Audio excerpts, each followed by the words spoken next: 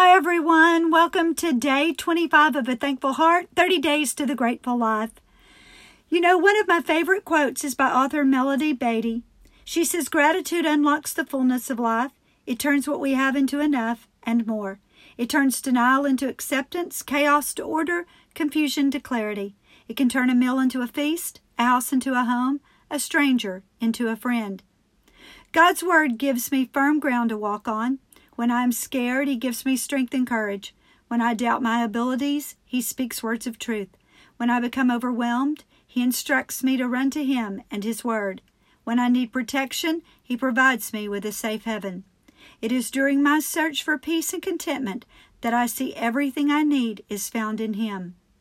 In Philippians 4, verses 11 and 12, God's Word says, I am not saying this because I am in need, for I have learned to be content, whatever the circumstances. I know what it is to be in need, and I know what it is to have plenty.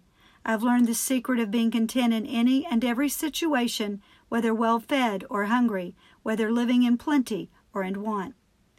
I am constantly reminded of what God does for me. It is through His love for me that I have more than I ever thought possible. You know, we're all to be thankful and count our blessings for what we have, rather than what we want. How many times have you expressed gratitude and found yourself the beneficiary of more than you ever expected? Maybe that's a good place to start. Write it down. Journal about it. Think about the times when you expressed gratitude and found yourself on the bigger end of things. That's something to think about. Lord, thank you for your provision, for knowing what I need and when I need it. I pray for contentment in every situation and rest in knowing what you have for me is more than I could ever dreamed possible and more than I deserve. I'm thankful for your love. In your name I pray. Amen.